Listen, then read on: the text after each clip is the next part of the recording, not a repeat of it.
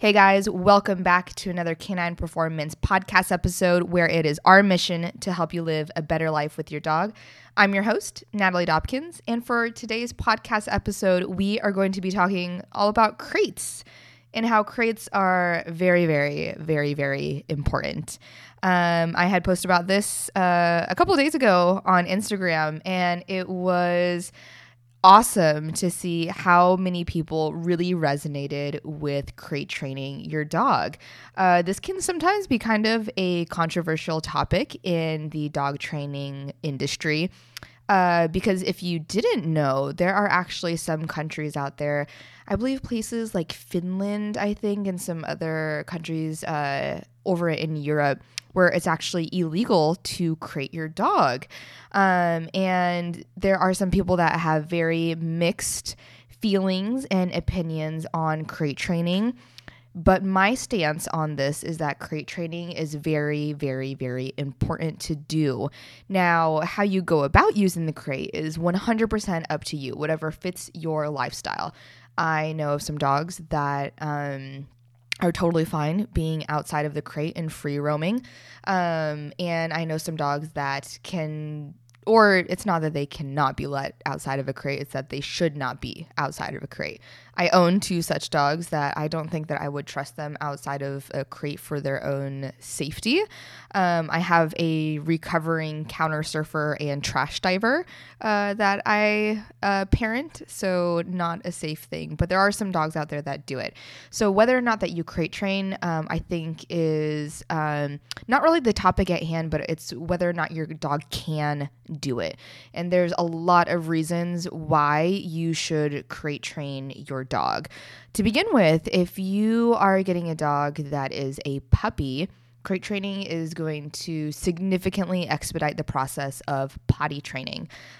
This is the number one way that your dog is going to be able to learn not to be pooping and peeing in your house, learn not to engage in habits like destroying objects inside of your home, not destroying your personal property.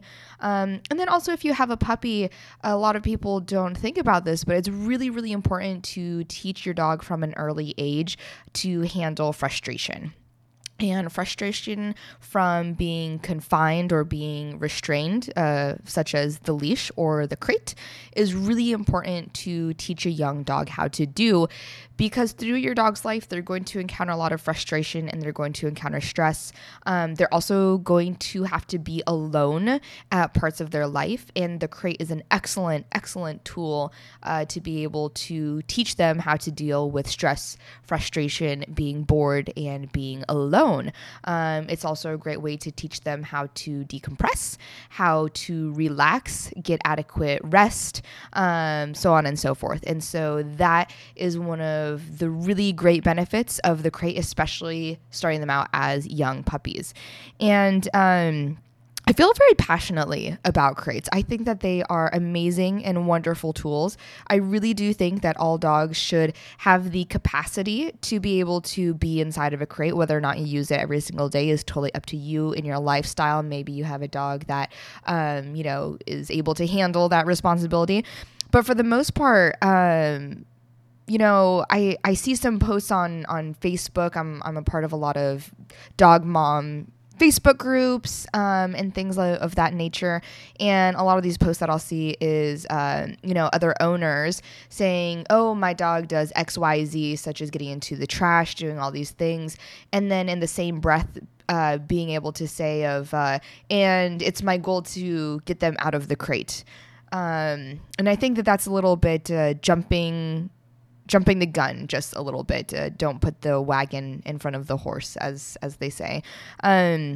Because if your dog is displaying those sorts of behaviors, that can get very dangerous and also very expensive quite quickly.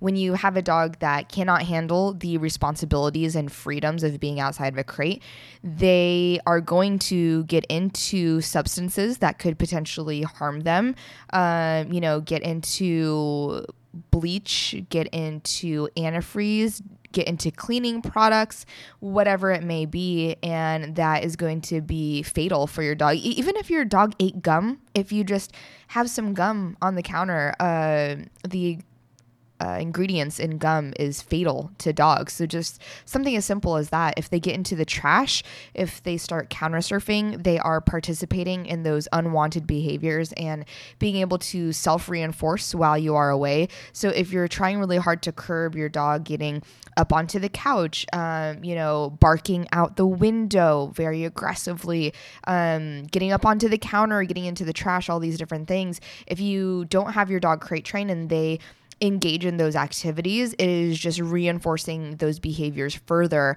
and they're going to find more and more reward and enjoyment out of that. So another big reason of why you should crate train. Another thing is that usually in those destructive behaviors that your dog is getting into a lot of stuff, most of the time they're going to end up eating and consuming those items.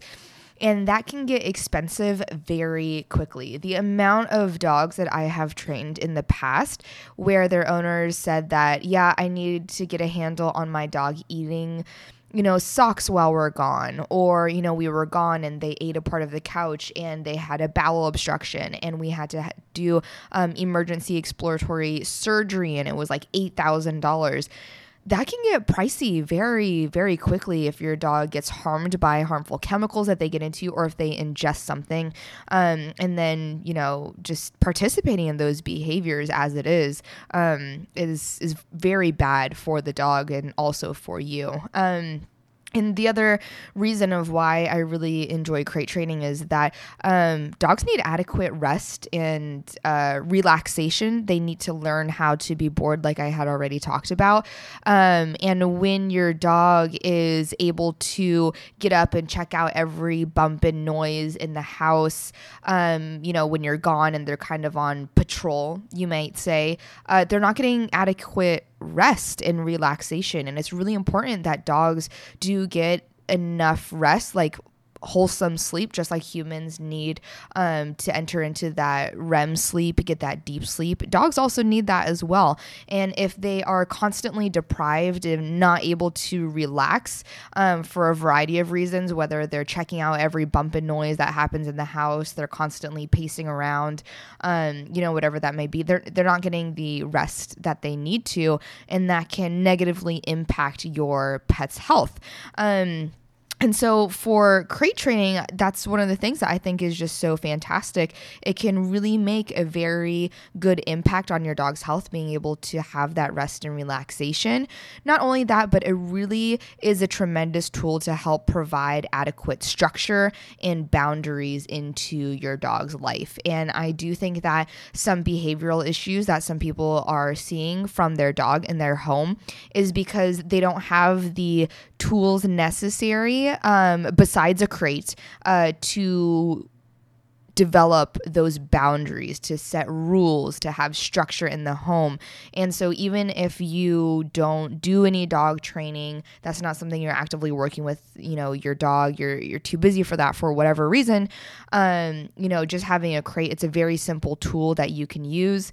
And that's a way that you can provide some boundaries for your dog, provide some structure for your dog, used appropriately, of course. And the thing about it is that, for those that are iffy on using crates or not putting their dogs in their crates for, 6 or 8 hours at a time while they are at work, I always ask people if you left your dog outside of a crate, what would they be doing? And their answer is usually, they would normally be sleeping on the couch. And I'd be like, okay, well, if they're going to be sleeping, then why don't you just put them into a crate? They can just sleep there where you know that they will be safe and they can have that rest and relaxation, and they can have a space that is their own.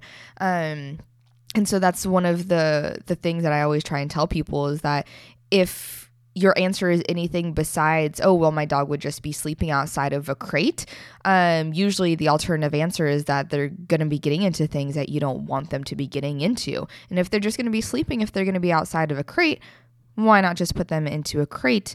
And especially if they are displaying some of those more undesirable behaviors.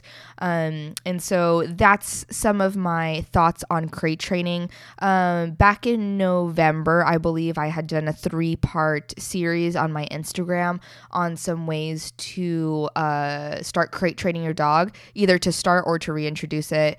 This isn't what this podcast episode is about, so if you want to go ahead and check that out, scroll back through my feed, and it will be the picture of Atlas and Aurora at a table outside. So check that post out for any ideas of how you can do that. Get in touch with a local trainer. But besides that, if you are out there and you are listening to this and you have been thinking about crate training your dog and you've been kind of on the fence about it, hopefully this is your sign that this is something that you should look into and start crate training your dog. Or if you've been kind of more lax on it and you're seeing some undesirable behaviors from your dog, to maybe reintroduce the crate again. I think it's a very, very beneficial tool, and it has tremendous power, both mentally and physically for your dog, but then also for yourself as well. But that is everything that I have for you for this podcast episode. You can check us out on Facebook and on Instagram, Canine Performance, CANINE_performance. You can also check us out on YouTube under the same name, or search Natalie Dobkins. And if you've been listening to these podcast episodes and you've been really enjoying them, you've got some nuggets of information, if you could quickly leave us a review, let us know some things that we are doing great and some things that you would like to see more of, that would be awesome. But that's all that I have for you guys. See you in the next one.